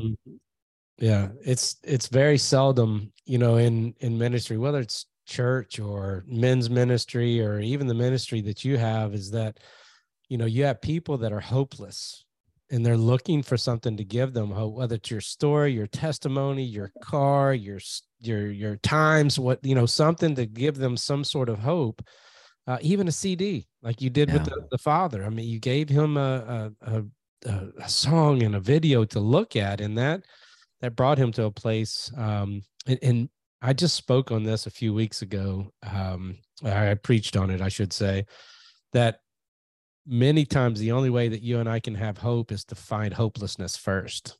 And, you know, that's where a lot of people are. And if they're not, if we're not there, if Christians aren't there to give them some sort of hope, the good news, the gospel, a testimony, a pat on the back, a hug, you know, around the neck or something, many times they're never going to find the hope that they've been looking for. And like that father that you're telling about, I mean, he looked for hope in drugs and alcohol and other relationships and everything. And until he found it in Jesus, he was still hopeless, no matter what he looked at. And ministry a lot of times is dirty. You know, I mean, you personally and me personally, we have to be on point as much as we possibly can. Have to be in our word. We have to know God. We have to listen to a still small voice. We have to be praying because people are coming to us a lot of times through divine providence Yep. To hear Hope's story and your story, man. I mean, you've got so many facets of your story that you could go down. I mean, it could be health, it could be dreams, it could be, accomplishing those dreams, it could be family. Like, you got so many facets of that God's given you through your testimony, that you're going to have a lot of people that are going to come from all different walks, businessmen. I mean, one of the things that I think you're going to have a major impact in, and probably are, as businessmen. I think that's where a lot of guys struggle in the business world. The balance is what they don't understand. They don't know how to balance because, one, they've never given it over to God, and two, they think without them that nothing else will survive. And that's a lie that the enemy is telling us as well. Amen. So, man, Amen. you've got an amazing story, big time. So 2023, are you looking at anything as far as Pikes Peak, or have you made a decision? I don't want to get you out before the cart before the horse, but just thought I'd ask you that. Well, the Chasing Hope movie has really changed a lot for me, and I think has pushed me in a place I was probably reluctant to go. I'm not special. We all have our stories. Right. And it just happened that God had some special timing to have this story told. Amen. And going out in 2022, when I left Wisconsin, I'm like, this is it. I'm not doing this. It was me and my flesh. I can't say I heard from God. I'm like, this was too hard. Can you believe that? This is too hard. I'm not doing this. I just need to get through this year. Fast forward halfway out there, I felt like God spoke to me and said, oh, no, we're not done. And my real close friend felt the same way. And then he said he had the same thing. He drove out, about 3 days after we did. And he said he got halfway out here and he said, I just had this peace down. And I felt like God's like, no, you're going to come back. And so we kind of left it. I left that year. I told everybody on the mountain, like, I don't know if I'm going to come back. I asked the team, you guys want to come back? They're like, we'll come back if you bring this exact team. And I'm like, done. Exactly. But I said, let me pray about it.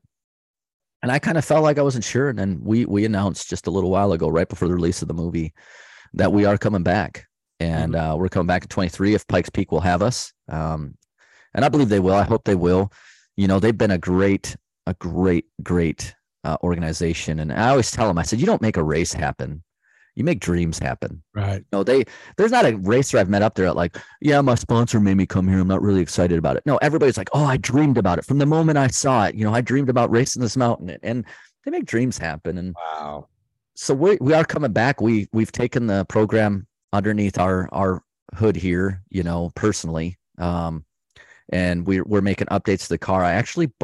We actually bought all the engineering rights and the program from Riley Ave development there, who developed it. And Tony Ave's been great. He's been a huge help. And we're just making the car more Pikes Peak friendly and fixing things that we always wanted to fix and do on the car. And I would say expect a good showing from us. I mean, we're never going to be, I'm not a great racer. Let's just truth be told, bro. I am not a great racer. Lane Schrantz, great racer. Reese Millen, great racer. Jeff Swart, great racer. Cam Ingram, my buddy, who never raced anything until 2 years ago, he's a great racer. Okay. I am not, my friend. I am not a racer. The thing is, I just don't have fear. I never have. Right. And when people talk about a adrenaline rush, I don't experience those. Right. And I don't know if something's broken me or what, but I'm really there.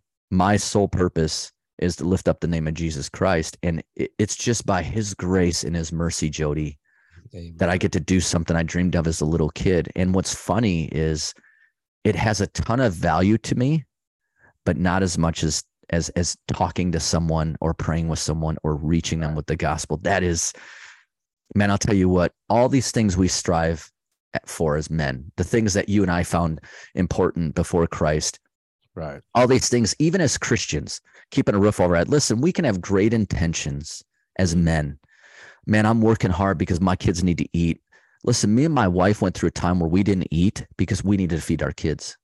Right. I know what it is to have plan. I know what it is to have nothing. I know what it is to be in want.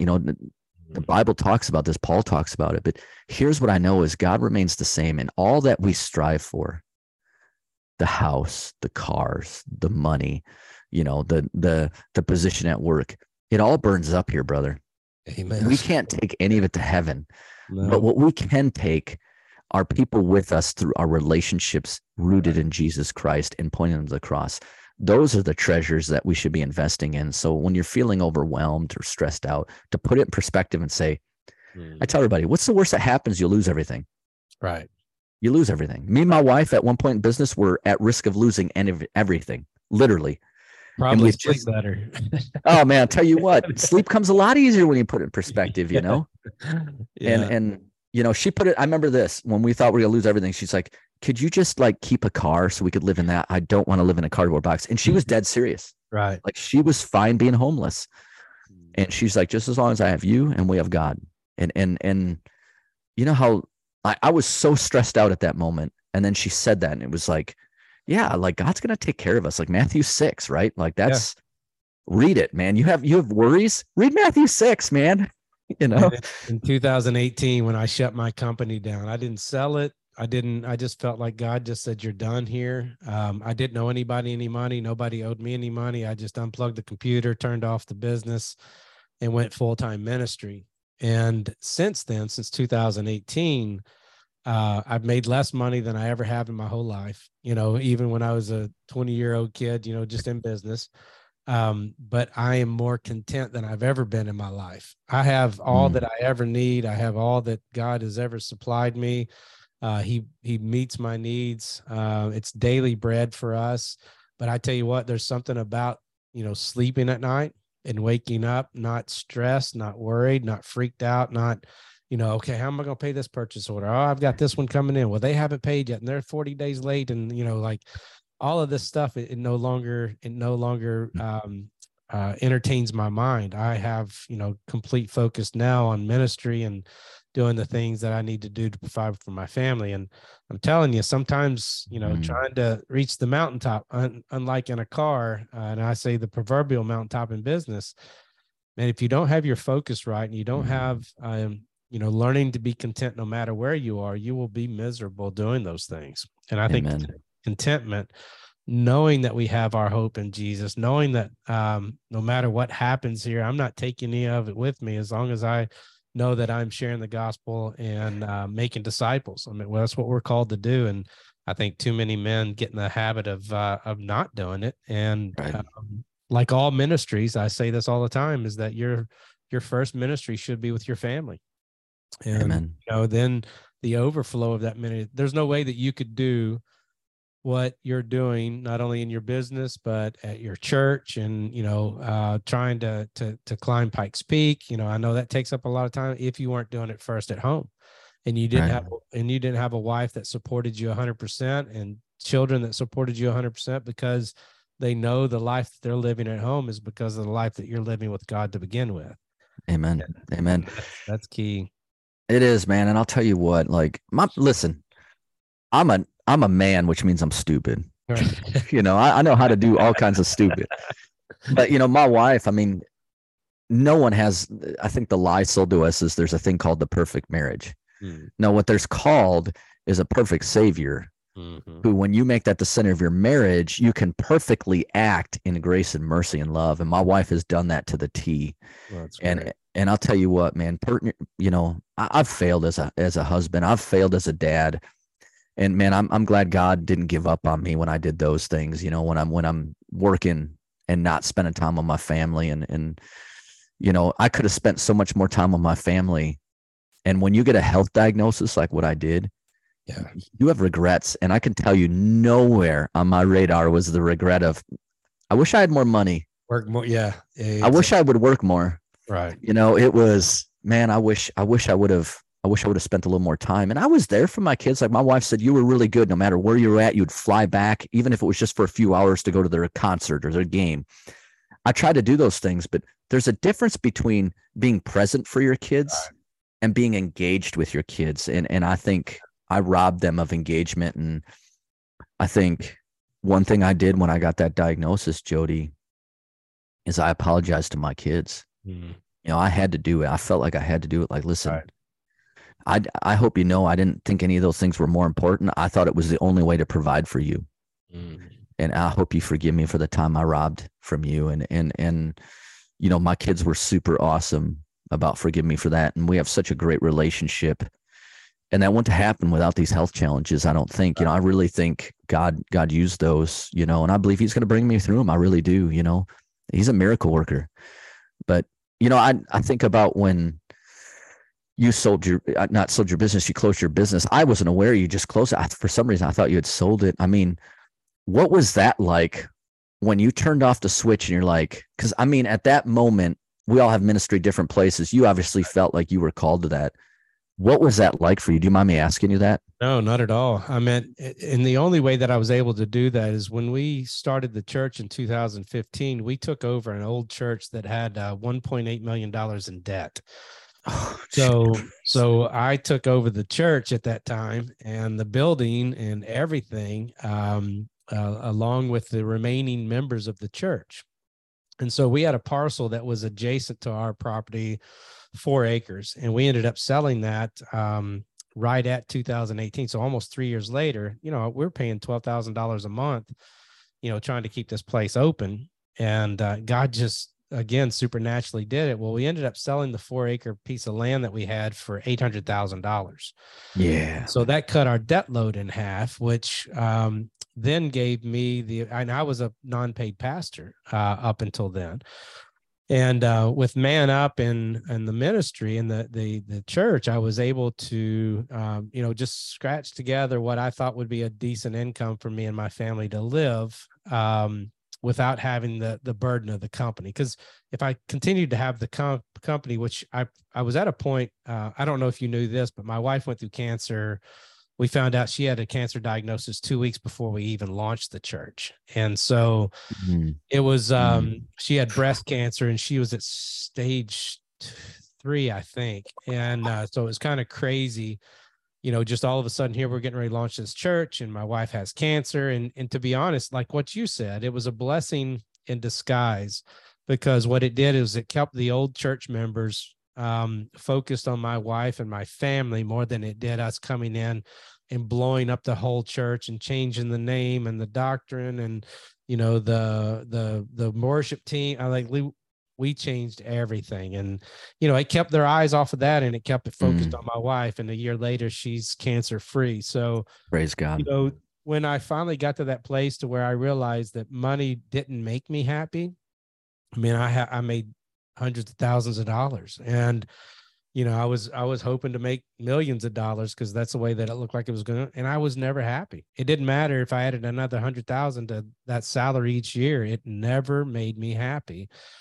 And it was a very surreal moment, the day that the church finally said, yes, we can afford a portion of your salary and you can work on the other side. And so I started doing construction on the side and, just stuff to make ends meet, but I was doing it at my pace. I was doing it at my time. I wasn't quoting big jobs. I was just doing handyman jobs and, doing stuff on the side. And I'm telling you what, I don't miss what I came from, because I have more contentment. It's tougher. Don't get me wrong, Christmas time's tougher, want to take care of the kids and all that, but God has supplied and provided every single time there's been a need. My church is amazing. They have supported us 100%. And man, it's just, we're up to 200 members now. That's awesome. Bouncing between 180 and 200. And it's a slow growing church. We're in a community that is a very, the annual income is really high. So it's a very transient company, and people who have money don't think they need God. And so it's a tough community, but God is working, and I've been blessed just being able to sit and write and do sermons and, just the opportunity to pour into my family as much as possible. And, the whole family's in ministry. It's my wife's in the women's ministry. I do the men's ministry along with the pastoring of the church. My kids are all in the kids ministries. My older daughter, she is in worship. She's not worship here. She's actually a worship she sings and worships at other places. And so, and then my son does all of our sound and audio and all that kind of stuff. Awesome. You're two little miracles. Yeah. I've got four. You got four, miracles. Right? Yeah, exactly. Yep. So my two oldest are 21 and 20, and then the twin 11-year-olds. Yeah. So we're blessed, man. Man, I love that because, you know, we often escape this fact when we're chasing the world and when we're not getting the fulfillment from that and we're dissatisfied. We try to place it on a lot of things and then we self-medicate, right? We try to self-cope and you know, why is alcoholism 1 in 4, I think it is, 1 in 5 people? Why are we seeing high rates of suicide, self-harm, you know, anxiety, depression, PTSD, all this stuff is pushing it. And what happens is the devil steals us from the fact that we have a purpose. Amen. We often think that the goal of money is a purpose. That's not a purpose. That's a goal. Right. There's a difference between a purpose and a goal. A purpose is how I live, the purpose God has for me to accomplish goals. Right. And the devil will rob you of that. The devil will tell you, like, listen, if you're not making enough money, you're not fulfilling your purpose. If you're not feeling good, you're not fulfilling your purpose. If you don't have this hanging on your arm, you're not fulfilling your purpose. When that's not the case at all. And what happens is you find fulfillment when you fulfill your purpose. That's good. Yeah. And we often miss that. And I had someone, you know, I talked to a lot of cancer people because of where I'm at, and I had some people who saw the story, even some of my family, because I've not advertised it to everybody, right? And they'd ask me, like, how could you do this? Like, what keeps you moving? What keeps you motivated? And I was talking to one lady in particular who her life is just wrecked. She got a cancer diagnosis, and I mean, it's wrecked. The home is in shambles. She's just a wreck. And she was asking me, and she's like, you know, you just don't understand how my family, I'm sitting with her and her husband. You don't understand how this all goes. You don't know what it's like to have cancer diagnosis. And I just kind of smiled and I said, well, I might. And then she's like, well, I'm different. You know, I'm not a pastor. I'm like, yeah, but you're a Christian. Right. You know? Right. And exactly. I said, I want to die. I said, listen, I can die just as easily. I just had a friend of mine, a near and dear friend of mine whose cousin died at 38 years old of an aneurysm. Never had a health issue whatsoever. Brain aneurysm, overnight, died in her sleep, left 4 kids. You don't know when you're going to expire, I told her. I said, we don't know. I said, I could die just as easily getting in the car than I could cancer. Totally. What I want to do is show up before the Father with my armor just beat to tar and my sword wielded to my hand, welded to it because I was using it. I want to show up before him saying, God, I fought every single day, every last breath. I want to fight until the moment I take my last breath. And we think our purpose has ended because we had an adversity, because we had a trauma, because we had something happen to us in our past. That's just a lie from Satan, man. God is not done with you until you have grabbed your last breath. And guess what? He's still not done with you because he's going to use you in heaven. But he's not done with you here on earth until you grab your last breath. And the devil has robbed that of so many people. And I hope someone listening today with you, Jody, gets this, that God is not done with you. No matter what your past bears, no matter the success or failure you've had, God's not done with you. And if your God is something that is based in this world, you're not going to get it. You're not going to get it, man. I promise you, there's so much more fulfillment chasing the Father. And listen, we don't do these things. We don't give up the old lifestyles and everything else because we want to live a legalistic system. Listen, that's not how this works. I do what I do because I love the Father because of what he did for me. Amen. And I want to please him. I want to love him. And the more I love him, the more I find that I'm lovable. And I'll tell you what, man, God has spoke to me, and I'm a mess, but God still uses me. Amen. And then God still loves me, and he's pursuing me, and I want to pursue him. And man, why do I not get drunk? Because that's not worth of what he died on the cross, man. He's better than that. Right. Amen. You know what I'm saying? Yeah, exactly. And so I think these things are things that we forget. I didn't mean to get preachy there. I'm sorry. Oh man, I was getting ready to pass the plate around. That was a good one. That was awesome, dude. But I think that's it. And we just, don't stop suffering. Right. Stop suffering in the lies of the devil, man. Well, and that's, I always tell people that, you're looking at the proverbial mirror. Your selflessness is the goal of a Christian. Selfishness is not. I mean, that's the sin that lives within us. We try to, we want to be everything that we see in everybody else. And we want, like, all of a sudden we have this woe is me and why is me and how come me? And, instead of looking at God the Father through his son, Jesus Christ, and the power of the Holy Spirit, diving into his word and living that out, we want to try to do everything else that's surrounding us, that's coming from the world. And again, that's right. When the devil is lying his tail off, and he does a really good job of it, even with money, I've been rich and I've been poor, and both suck when all you do is think about it. And that's where people have to get. It's learning to be content. It's learning to follow Jesus. It's learning to look upward instead of earthly.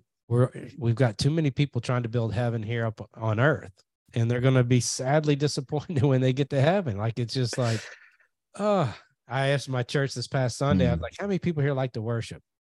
A few hands go up, and I was like, well, if you don't like to worship now, you're sure going to hate heaven, because that's all you're going to do. That's going to suck in heaven. Like, amen, brother. Amen. You gotta look heavenly. We've got to, think heavenly, and we got to focus on all of our hope on Jesus, because that's the only hope that we have in this earth. That's for sure. I don't know if you find this, Jody, but the next thing I'll often get from Christian men is, you'll sit down, you talk with them, and actually you talk about it in your book. And there was a podcast, I think a couple of weeks ago, that you had where you talked about the power of the word, right? And maybe it was a little longer than that. I apologize, because, I'm old. But, I remember you were talking about the power of the word, and I think we loathe being in the word. A lot of men do, because they're like, oh, I don't get it. Or, listen, I used to feel bad. I remember before technology really came out, I used to challenge people, like, do 15 minutes a day, and be like, I don't have it, I'm too busy. And I feel like, you're being legalistic. And I'm like, okay, anytime. Well, nowadays, I don't have a problem saying that. You know why? Because the average human being spends 2.5 hours, if you're over 50 years old, on TikTok. Right. Okay. And social media.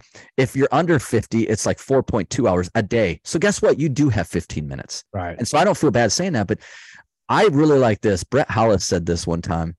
He said, listen, if you're having a hard time hearing the voice of God, open up your Bible and read it aloud. Right. Exactly. Yeah. And I love it, man. I don't know if you've ever seen that dude. He's hilarious. He's a great preacher, but and I love that about him. But here's the thing is, gentlemen, I want to challenge you on something. Jody's book, start the workbook, man. Amen. Grab your Bible and use them, because I'm going to tell you something. The word is the power to change. It cuts through anything, and don't loathe it. Everybody asks me, well, how do you get through it? I said, I read the word every day. Right. I pray every day. And I think we have this weird image of how we're supposed to pray. Dude, I pray in the morning in my quiet by myself. I pray while I'm walking in the speed shop. I pray while I'm in the car. I pray while I'm putting my helmet on. I pray while I'm grinding a piece of metal. I pray whenever I can, because he's my father, and he wants, and I want to talk to him, but I also shut my mouth and listen. Exactly. And I think there was something you said. I don't remember exactly what it was in Becoming a Godly Man, in Man Up, but you talk about what's necessary for a man, and part of that was the understanding. And I think you said wisdom, right? And the wisdom part of it, it's really interesting, because I have this men's group, and they all pick on me now, because when it comes around to me, they're like, oh, let me guess, you're going to pray for wisdom again. So that's honestly the only thing I ask them to pray for me. Right. Because I'm nothing. I have nothing to offer anybody. Right. I have nothing to offer God without Jesus living in me and the Holy Spirit residing as his helper and advocate, as he promised. Amen. I need his wisdom. Yeah. Because if it's Don Wickstrom speaking, listen, I'm horrible. I don't know how to speak. I'm an engineer, for Pete's sakes, and a pastor, but I need him, and I need that wisdom. And so I can discern when I'm being deceived. I can discern when I'm being trapped. I can discern when I should speak to someone or listen. I can discern when I need to hug someone or hold their hand. These are powerful things. And I can discern when I don't have the answer and I need to ask someone around me while seeking God. So important to understand the word and have it written upon your hearts for those moments when comes fleeting. I mean, you know, you had pointed out in the last conference you did, the amount of men who are chasing pornography. Listen, if you're chasing pornography, you are self-medicating. Totally. Yeah. And you're, I don't remember where it was. I think it was The Cave or something. You gave maybe it was a little while ago, but I remember watching it, and it was super, super eye-opening to see how many men suffer with that. Right. And you know, you're self-medicating. If you're drinking every night, you're self-medicating. You know, if you're doing weed all the time, you're self-medicating. Get rid of it all. Get rid of it all. Abstain from it. And not from a place of legalistic, but there's so much freedom on the other side when you can go back, allow Jesus to work through those wounds. Right. And a lot of you are carrying wounds you don't even know that you've suppressed, or you haven't connected the dots on. But man, we need to do better, men. We need to do better in helping our fellow man. You know, we've gotten in this political correctness where I can't tell my Christian brother, like, hey man, I think you're spending too much time with that woman. Hey man, let me see your cell phone. Let me hand me your cell phone. Let me look at it. You know what I'm saying? That's what men's ministry should be. You know, and that's the issue that we're having today is you know, men are so alone. They're not in groups. They're not in, you know, accountability groups. They're not in discipleship groups. And they tend to walk this path all by themselves. And man, they think they can do just about anything in that path. And again, you're right. Most Christian men aren't standing up and saying, hey buddy, where are you? How come you're not here? How come, you know, let me check your phone. Let me make sure you do that. That's one of the things I always tell my guys. I have accountability programs on all of my phones, my laptops, and everything. Just, you know, I'm 53 years old, and I still have those issues. I still got to make sure that I don't fall into those traps and what the enemy does. And I am not saying this pridefully, but as a pastor and as a international men's leader, the greatest thing that could ever happen is the enemy knock me out of here, you know, take me out through immorality. And I think that's what's happened. A lot of times, we were talking about accountability earlier. A lot of times these pastors, you see these pastors and these worship leaders all of a sudden just leaving the faith. It's because they didn't have accountability. They got so big in their britches and I've got guys in my life that have the authority to check my phones, check my computers, my wife, all of that. And man, guys, we need a lot more of that. That's for sure. We do, man. Good word.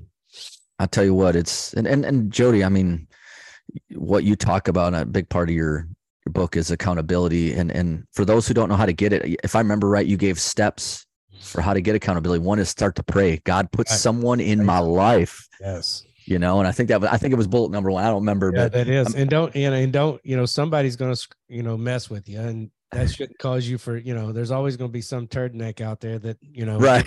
You know, that messes you up or tells something you didn't want them to tell. But I think that's, you know, you even stated before the beginning of this, both you and I have an open door policy when it comes to our testimonies and our accountability and all of that. There's nothing that we can't say that's going to, you know, offend us, or we hope we don't offend other people, but at the same time, not shame me or make me feel guilty about it, because I try to stay in a great walk with Jesus, and two, you know, my past is my past. I'm not afraid to talk about that because I think it will help people in a different way, the good, bad, and ugly. And when you get to that place, there's nothing that anybody can really say that's going to, you know, hurt your feelings anymore. You know, you're not telling any secret that hasn't already been told a million times. So you know, learning to find an accountability partner is huge. Two things happen in that.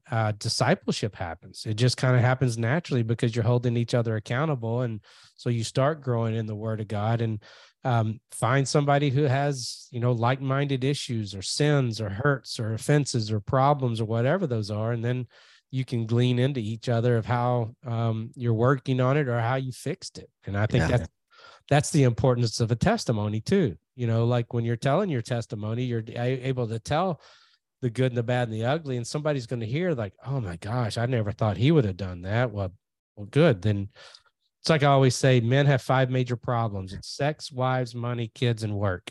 And then pride encompasses all of that.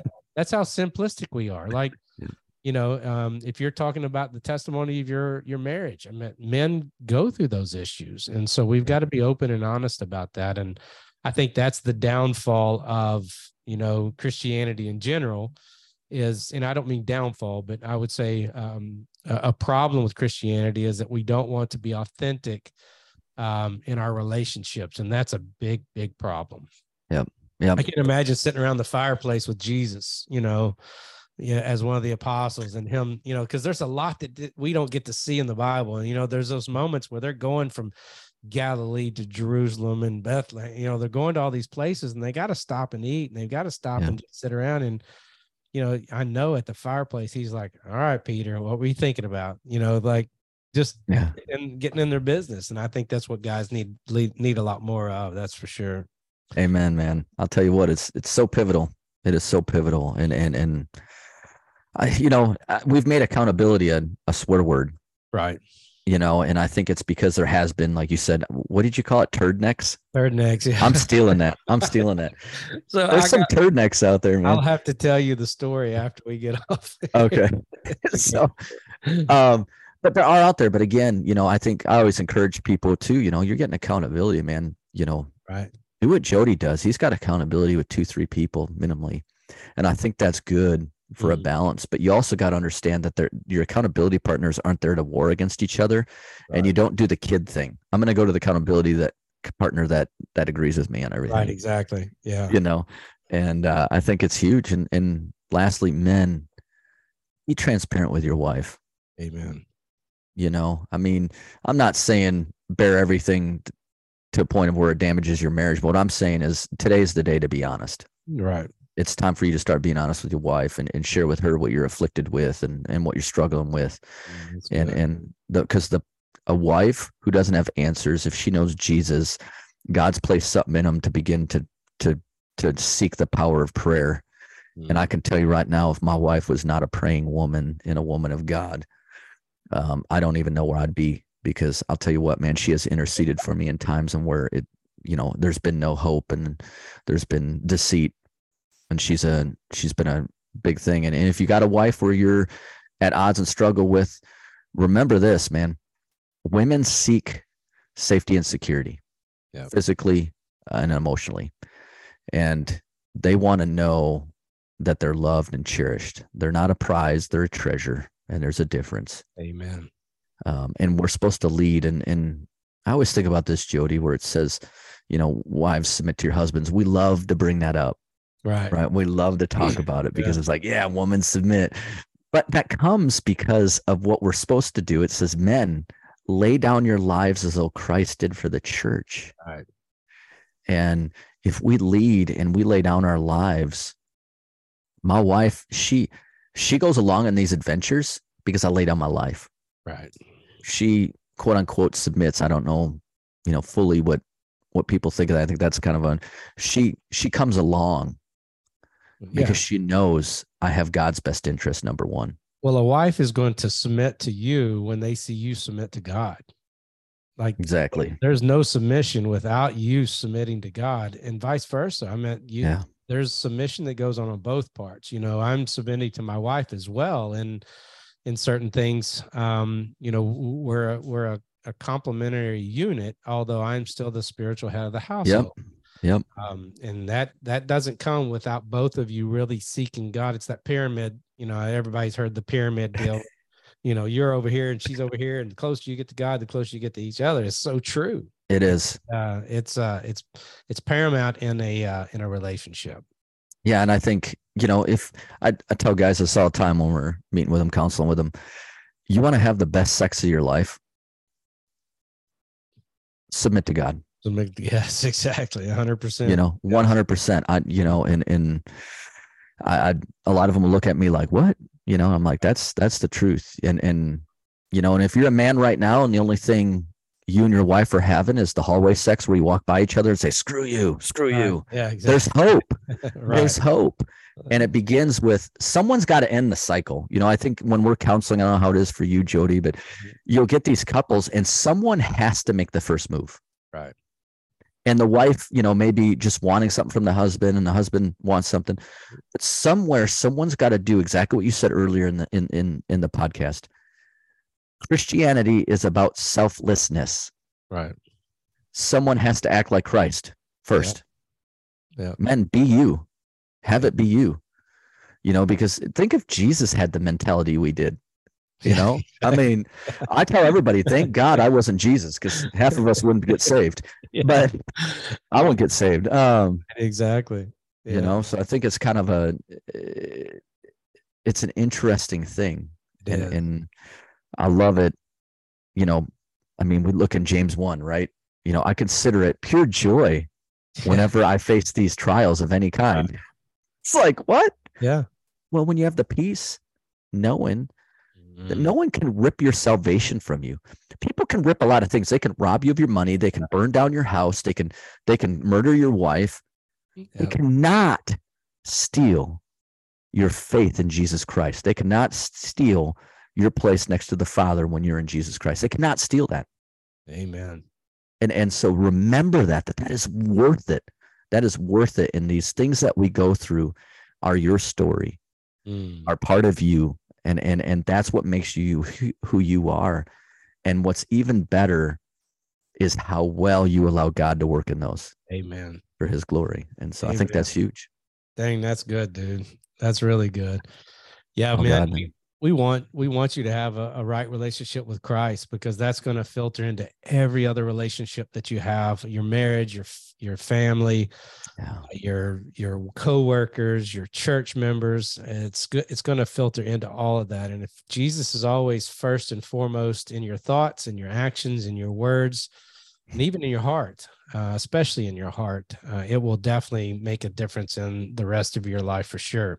And I know Pastor Don here and myself have both gone down that road, and are not great examples, but we are examples of how we can look back on our lives and say, man, if we had just put Jesus first in all of this, it would have been a big difference. But well, brother, man, this has been an awesome podcast. Thank you so much for joining me. So tell us what's in the future. What have you got coming up? Tell us about the movie. How do we get a hold of it, and your website? You bet. So first of all, Jody, thanks for having me, man. And thank you to all your listeners who hung on and listened to me babble. I super appreciate it. But, the future, it's a funny thing. So first off, the movie Chasing Hope, the I Am Second film, it's out. You can go to iamsecond.com and find it there. Otherwise, you can go to Fastest Pastor on any social media, Instagram, Facebook, TikTok. I have a little bit of TikTok. You can find it on there as well. And we'd love for you to add and follow us. We give encouraging work every week, and just try to follow the Father. But we're trying to steward. Me and my wife are trying to be good stewards of the film, because we recognize I Am Second put a lot of resources towards it, and it's been incredible, Jody, to see the feedback from it, how it's touched people in ways I never thought it would touch people. Right. And it's so humbling. This has been such a humbling time in my life, to think that God can use me despite me who I am, and that he can use this story to touch people in ways I would have never imagined. And so what's next for me? I mean, I'm working on a book. I think it's going to be a devotional. I want to call it Chasing Hope. Awesome. Managing times of crisis, finding Christ in crisis or something like that. But I just want it to be like a 60-day devotional where it just helps people who are having a problem with hopelessness, and living in that place of fear, anxiety, depression, whatever it may be. Just help them, encourage them by what encouraged me through these times. Amen. And so I think that's next. And just looking, I really want to go around and share the story. I'd like to, we've been getting speaking engagements. I want to continue to do that. Would love to, speak at men's conferences, men, marriages, and just people in general I love. And I've had some speaking engagements here now with businessmen and their organizations and Christian organizations. And I'm seeing those continue to come. I don't know. I feel like I should probably know what my calling is in life.